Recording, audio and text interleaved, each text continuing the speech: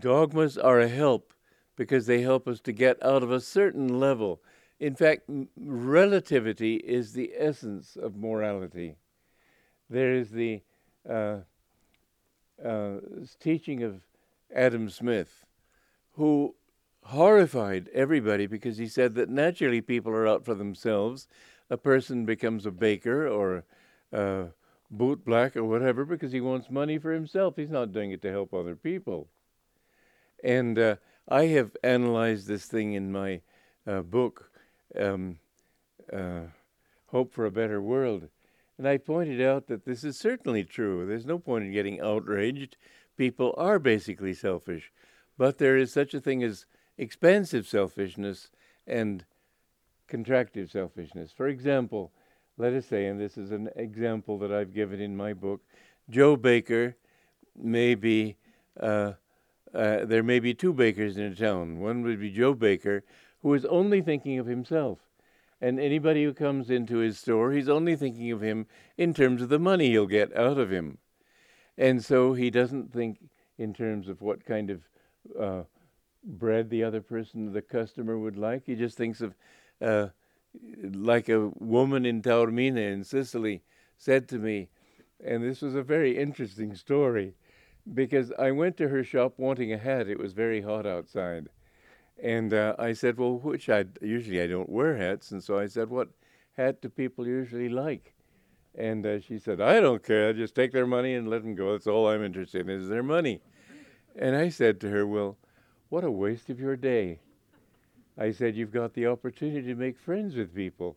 And said, all you think of them is what their money they're going to pay on the counter. What do? Go home and have nightmares? You're wasting a whole day like that. And I was very frank with her. And I thought, well, I've lost that one. Well, anyway, I came back there the next year. And I was going to pass her shop because I didn't have any interest in it. She happened to be outside, and she came over with tears. And she kissed my cheeks, as they do in Italy. And she was so friendly to me. And I happened to, because I had come back to the hotel, they gave me a bottle of wine. Well, I don't drink wine, so I thought to give it to her. And I gave it to her. She was weeping. But my statement to her completely changed her life. She was thinking in terms of other people. Well, this is enlightened selfishness when you think of making other people happy instead of just what you can get out of them. And so we have William Crumpet. And I may have the names wrong from my book, doesn't matter. Anyway, William Crumpet has the same job, the same business, makes the same things, but when his customers come in, he greets them like friends. And he asks them if there's anything that they would like that he could make for them that he hasn't made. And he asks after their families and so on. Who's going to go to his shop as opposed to Joe Baker? Obviously, they'll go to his shop because he's treating them like human beings. And so Joe Smith is perfectly right, but he doesn't bring in the human element. The human element is that the more you think of other people, the more they will think of you. The more you give to other people, the kinder they will be to you. People who say, I feel unloved, don't worry about that. Just love people. They will love you if you love them. It's a simple formula, and it never fails. If you are kind, people will be kind. But you have to expand your consciousness. And so we find that the teaching of absolutism, which became materialism, which became complete selfishness, these things finally ended up in 1920, the time that Master came to this country, as a desperate need. Because, first of all, there was the materialism. Science has created a materialistic attitude toward life. Many scientists think that we aren't conscious. What kind of consciousness they use to make such a statement, I don't know. It seems kind of a ridiculous contradiction in terms, but there they are saying it. In fact, I've reached the point where I don't have too much faith in science. It's changing its mind every 10 years or so. basic teachings, even of Darwin, which is one of the basic dogmas of modern science. Now they're questioning it. Well, I questioned it in my book on Out of the Labyrinth.